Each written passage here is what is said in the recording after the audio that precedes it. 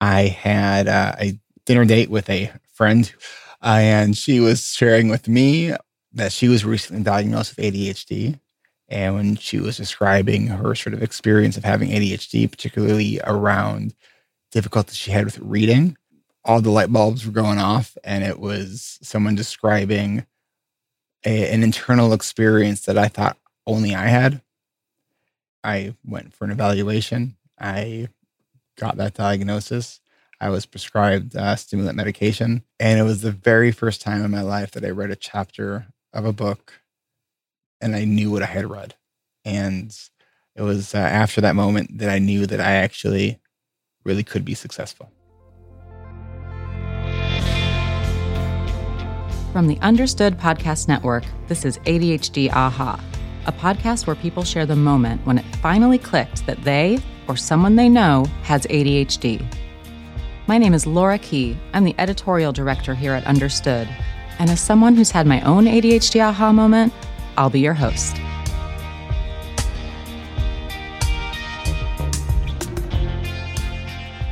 I'm here today with Eric Tivers. Eric is a licensed clinical social worker, and he's also the founder and CEO of ADHD Rewired. Thanks so much for being here today, Eric. It was such a pleasure to be on your podcast, and I'm thrilled to have you here on ADHD Aha.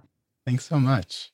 I usually like to get started, Eric, by asking people right off the bat when you were officially diagnosed with ADHD and what was happening at that time in your life. Yeah, so I was officially diagnosed at the very start of my sophomore year of college. So I was 19. And what was happening in my life then was my freshman year of undergrad, first semester, I got a 2.2 GPA and was at risk of losing a bunch of grant and scholarship money. And so I decided it would probably be wise to open up more books than beers the second semester. So I did that and was rewarded with a 1.8 GPA. How did that happen? How did it go down? Was it that when you were getting the 2.2, you were winging it and kind of leaning into your ADHD workarounds and that was working? And then when you were trying hard, it was so hard to focus that it actually was more hurtful than helpful?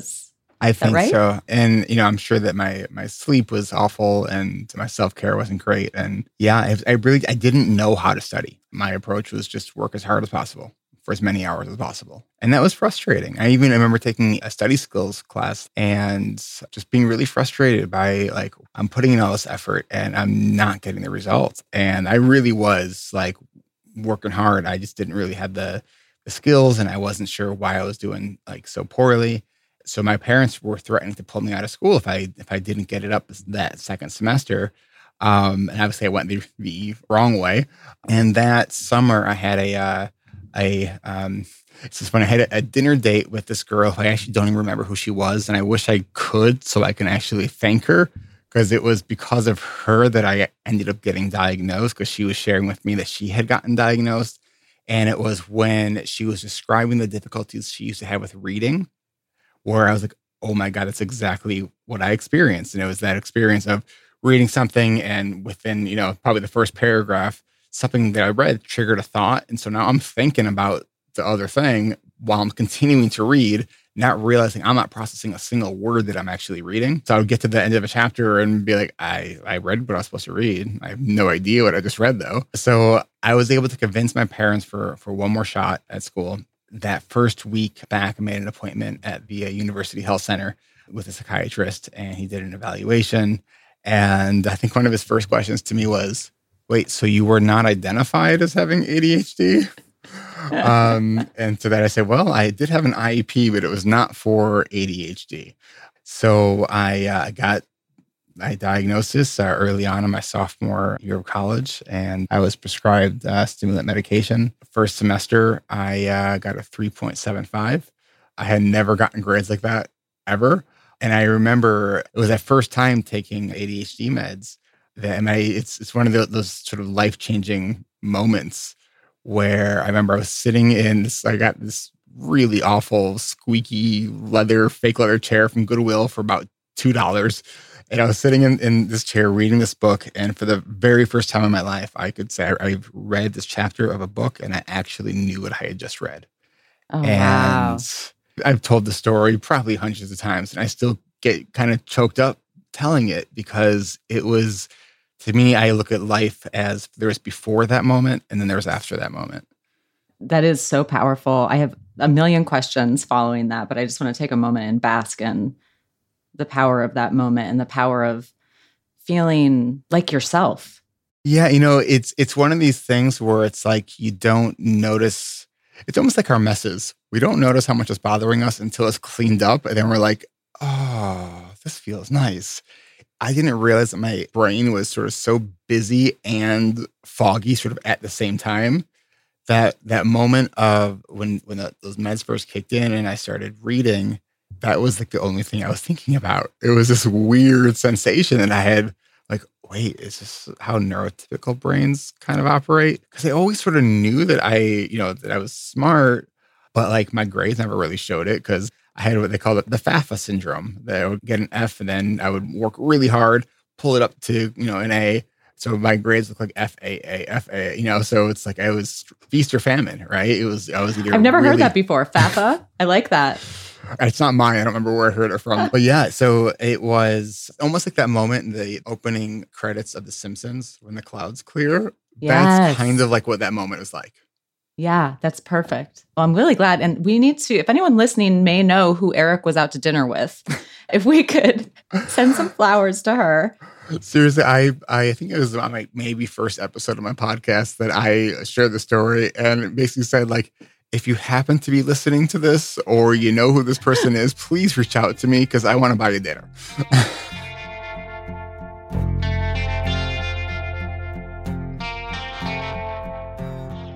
You've mentioned reading struggles. Mm-hmm. I know you had an IEP growing up. Mm-hmm. That's for folks who don't know, that's an individualized education program, which lays out the supports and services that kids need to have equal access in school. What did your IEP say? Like you weren't diagnosed with ADHD, but they must have seen something. I think it was, if I recall, like non-specific learning disability. I think there was a math learning disability in there. But, I go back through, I dig up my old school records.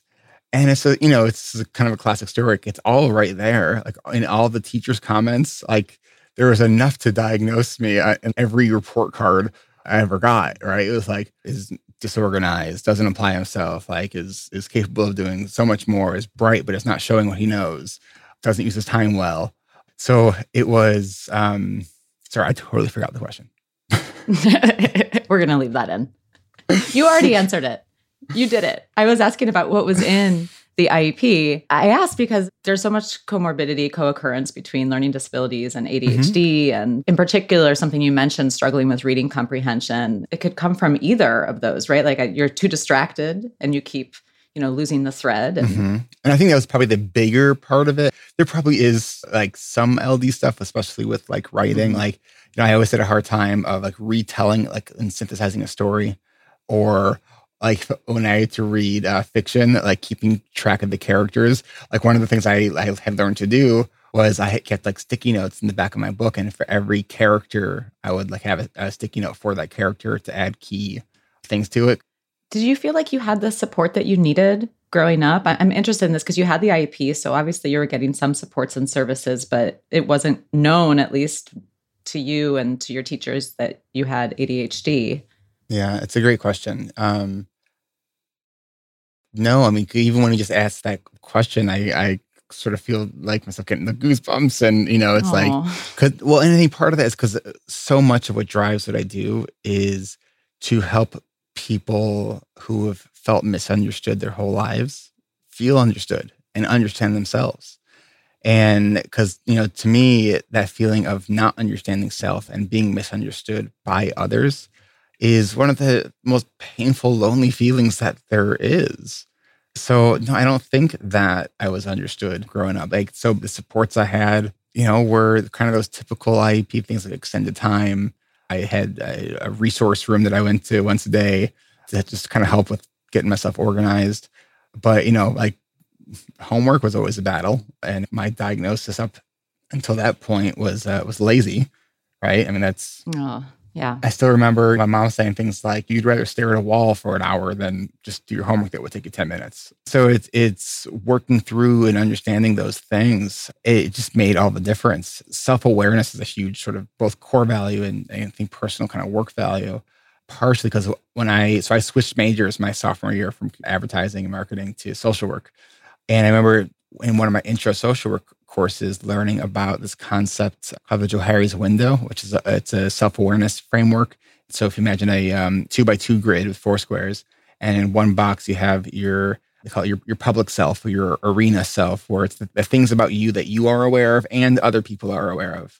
And then you have your private self, which is the things that you know about yourself, but other people don't know about you. And then you have your blind spots, which is the thing that other people see, but you don't see yourself, which is where a lot of the work in coaching and therapy happens. And then we have the sort of the unknowns to self or others. And so I learned this concept right around the time I got the ADHD diagnosis. So it was a really like kind of mind-blowing framework. It's like, oh, this is why I struggled so much. And so then learning about self-awareness is also understanding like your strengths and how to use them. It's understanding your challenges and how to sort of work around them. And also the importance of self-advocacy. Being successful when you have ADHD absolutely requires fierce self-advocacy skills. After my freshman year of college, I did well in my classes, partially because I think I negotiated just about every assignment I was ever given with my professors to bend it towards something I was a little bit more interested in, because I had realized if I was interested in the thing, my brain turns on and I could focus. If I didn't understand why I ever will need to use this, and if it didn't seem relevant to me, it was like reading a foreign language. Yeah, that makes perfect sense. I mean, kudos to you. I'm curious. I'm interested. What's the name of that quadrant, the 2x2? Johari's window, Johari. What was something in that quadrant of not having self-awareness of that you learned about yourself? Well, I mean, just the big one, just having ADHD right. and kind of understanding what that means. But, it's been from 19 to I'm 41 now. Like I've taken the idea of breaking through a pane, like a window pane, it's this double meaning, because when we uncover a blind spot, it hurts. It absolutely hurts. It kind of crushes the ego. It's like, here's this thing that like probably other people knew about you, but you didn't see it until now, right? It's the extreme of you've been walking around with a piece of spinach in your teeth and nobody's told you, and you look in the mirror, you're like, oh crap. Now I'm the one with goosebumps when you talk about that. Really? And so for me, it was looking at what sort of came out of every time I uncovered a blind spot. And so when I realized, while the initial sort of like shock of uncovering a blind spot can be painful, the growth and strength that came from that exponentially grew tenfold. So I say I'm always looking for blind spots, because the moment we think we have uncovered all of our blind spots is where our ego is setting itself up to get crushed. We all have blind spots. And there's 2 ways to uncover our blind spots. One is to seek them out, asking for feedback, being sort of mindful and self-aware. The other, which often doesn't come in a kind regard, is that when you get all this feedback from people, and it's often more critical, and it could be things like getting fired, losing friends, relationships ending, inadvertently pissing someone off, doing something wrong. It's those sort of negative feedback loops that if you're open to growing, you could be open to it. If you're not, you tend to look at those kind of scenarios and point the finger outwards.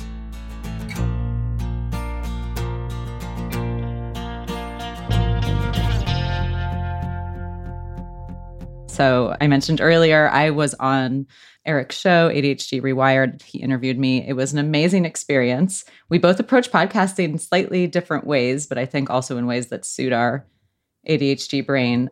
And the way that you host your show, you were so streamlined. We're getting a little bit meta here, but I do like to talk about the process of it all and how it suits your ADHD brain. What do you love about podcasting? How does it suit your brain?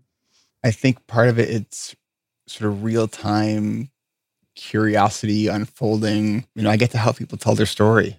And even when I do have clinicians, coaches, or experts on, I'm still interested in their story, because I want people to be able to hear themselves in other people, because I know how powerful that really is. most of your listeners, I'm guessing probably have had that experience and maybe reading their first book on ADHD or listening or watching maybe How to ADHD on YouTube and just feeling so seen.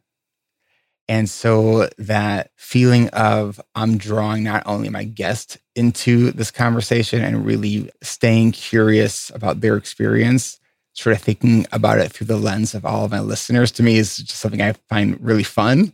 And knowing how much feedback I've gotten from my listening community and just how appreciative they've been of the style that I use. Because, I don't try to make it a perfect show. Like, we leave in mistakes. We joke about it. We go on tangents. We sometimes come back to them. It's even in that piece of, I asked a question, the person didn't really respond to the question. Now we're talking about something like that also shows ADHD. And so I'm not trying to be super polished, and I don't try to even let people think that I have all my shit together, because I don't. One of my other coaches, Kat Hoyer, has a phrase that she uses that I love. It's, we can be thriving and be a hot mess all at the same time. I love that. I'm very influenced by Brene Brown's work on vulnerability. And it really is, it's like when we can get vulnerable and be okay with areas that we're struggling with and talk about them and not sort of hide in shame, that's where real growth happens. So when we can just acknowledge it, we can share it with someone else who gets it, who isn't judging you, who can, respond with me too, that we can really actually work on the things we're trying to work on. Yeah. And not just for the listeners, but for ourselves as the host. I mean, I've never been as open about my ADHD as I am on this show, which is a little bit nerve-wracking in some ways. Well, I know my first year of podcasting was definitely more nerve-wracking than subsequent years. I remember, I think it was the first month or two, I had a listener email me. The first part of the email was, "Thank you so much for putting out what you're doing." The second part was, "It takes a lot of balls to share what you're doing." And then I immediately had this huge vulnerability hangover. And I was like, oh God, what did I share? Is it too much? And one of the episodes I talk a lot about on my podcast is episode 47. So I was gearing up for my launch for my second season of coaching groups. I was studying a lot of these marketing strategies and they work. They're a lot of work though.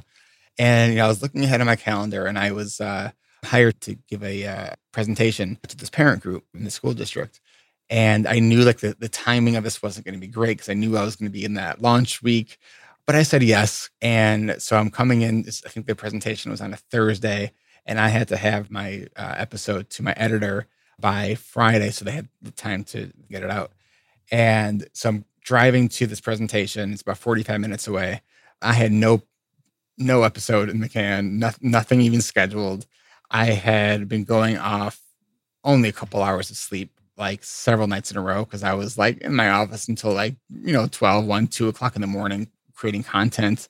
So I brought my little personal recorder with me in the car and just kind of went stream of consciousness. And I was very close to not releasing it, because it's whoa, if you can have an auditory MRI of ADHD, that would be it. Because it was, I don't think I finished a single thought or sentence the entire life. I mean, I was going to have a hot mess at that point. And I did release it, and I got so many listeners who emailed me, just truly expressing real gratitude for me releasing that. There was one listener that emailed me that brought me to tears. They were starting to wonder if I actually had ADHD, because I seemed so together, right? And this was 8 years ago, and I'm getting choked up talking about that, right? Wow, it's so powerful. So yeah, and so that has really encouraged me to continue doing what I do, because I know I would not be doing this for 8 years now if I didn't love what I was doing. Tell me a little bit about your coaching groups. So right now we're in registration for our 30th season of coaching groups. I launched these coaching groups. Literally, it was an impulsive idea that I had while recording, and that I just left in the podcast. I'm I'm thinking about doing these groups.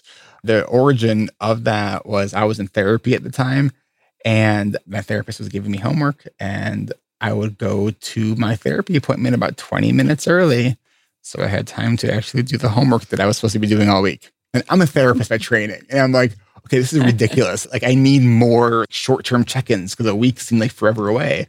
What would I want? And so what has evolved since then is, so This is an online group that meets 3 times a week on Zoom. Small groups, 12 people in a group. And then in the groups, we have 4-person accountability teams, and they meet twice a week in addition to the 3 times a week and check in daily, a couple times a day over like a group chat. So it's really intense. And then we have a membership community that supports our members after they finish, because we know like one of the guarantees that I'll make to people is, after the 10 weeks of coaching, you will still have ADHD. It's always sad when someone's really new into ADHD and they maybe had this belief that this is going to be the thing that cures them, right? And when I say that, and that you just see like them get so deflated, and I'm just like, oh no, but this is an okay thing. It's like we're going to learn how to actually better live with ADHD.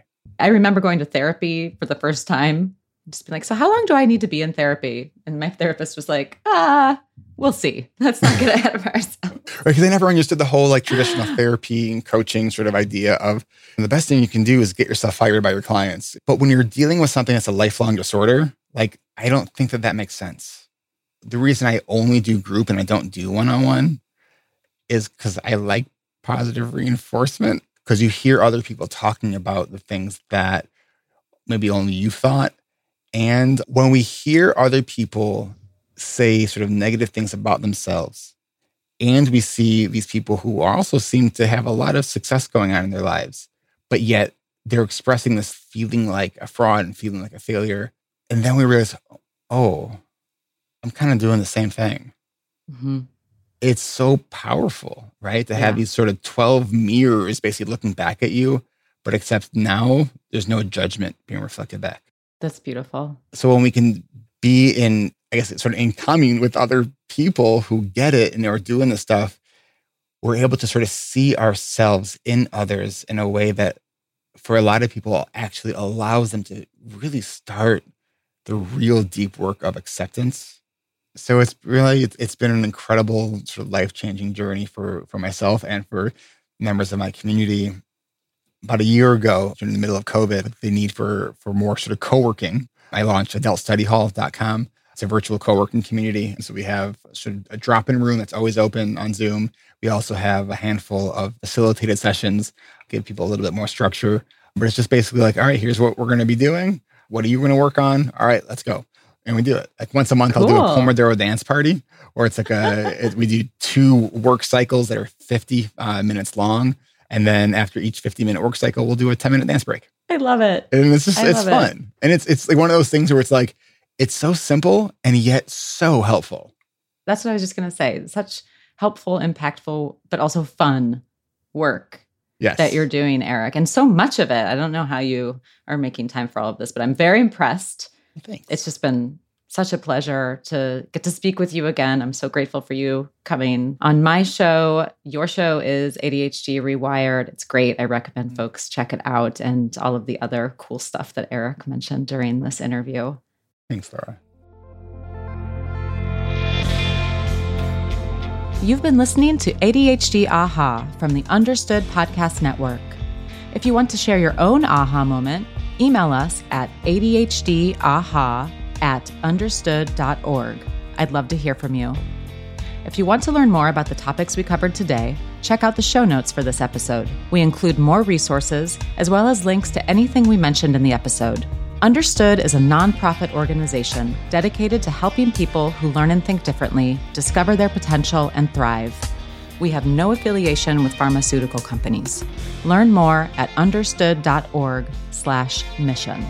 ADHD AHA is produced by Jessamine Molly. Say hi, Jessamine. Hi, everyone. Brianna Barry is our production director. Our theme music was written by Justin D. Wright, who also mixes the show. For the Understood Podcast Network, Scott Koshira is our creative director, Seth Melnick is our executive producer, and I'm your host, Laura Key. Thanks so much for listening.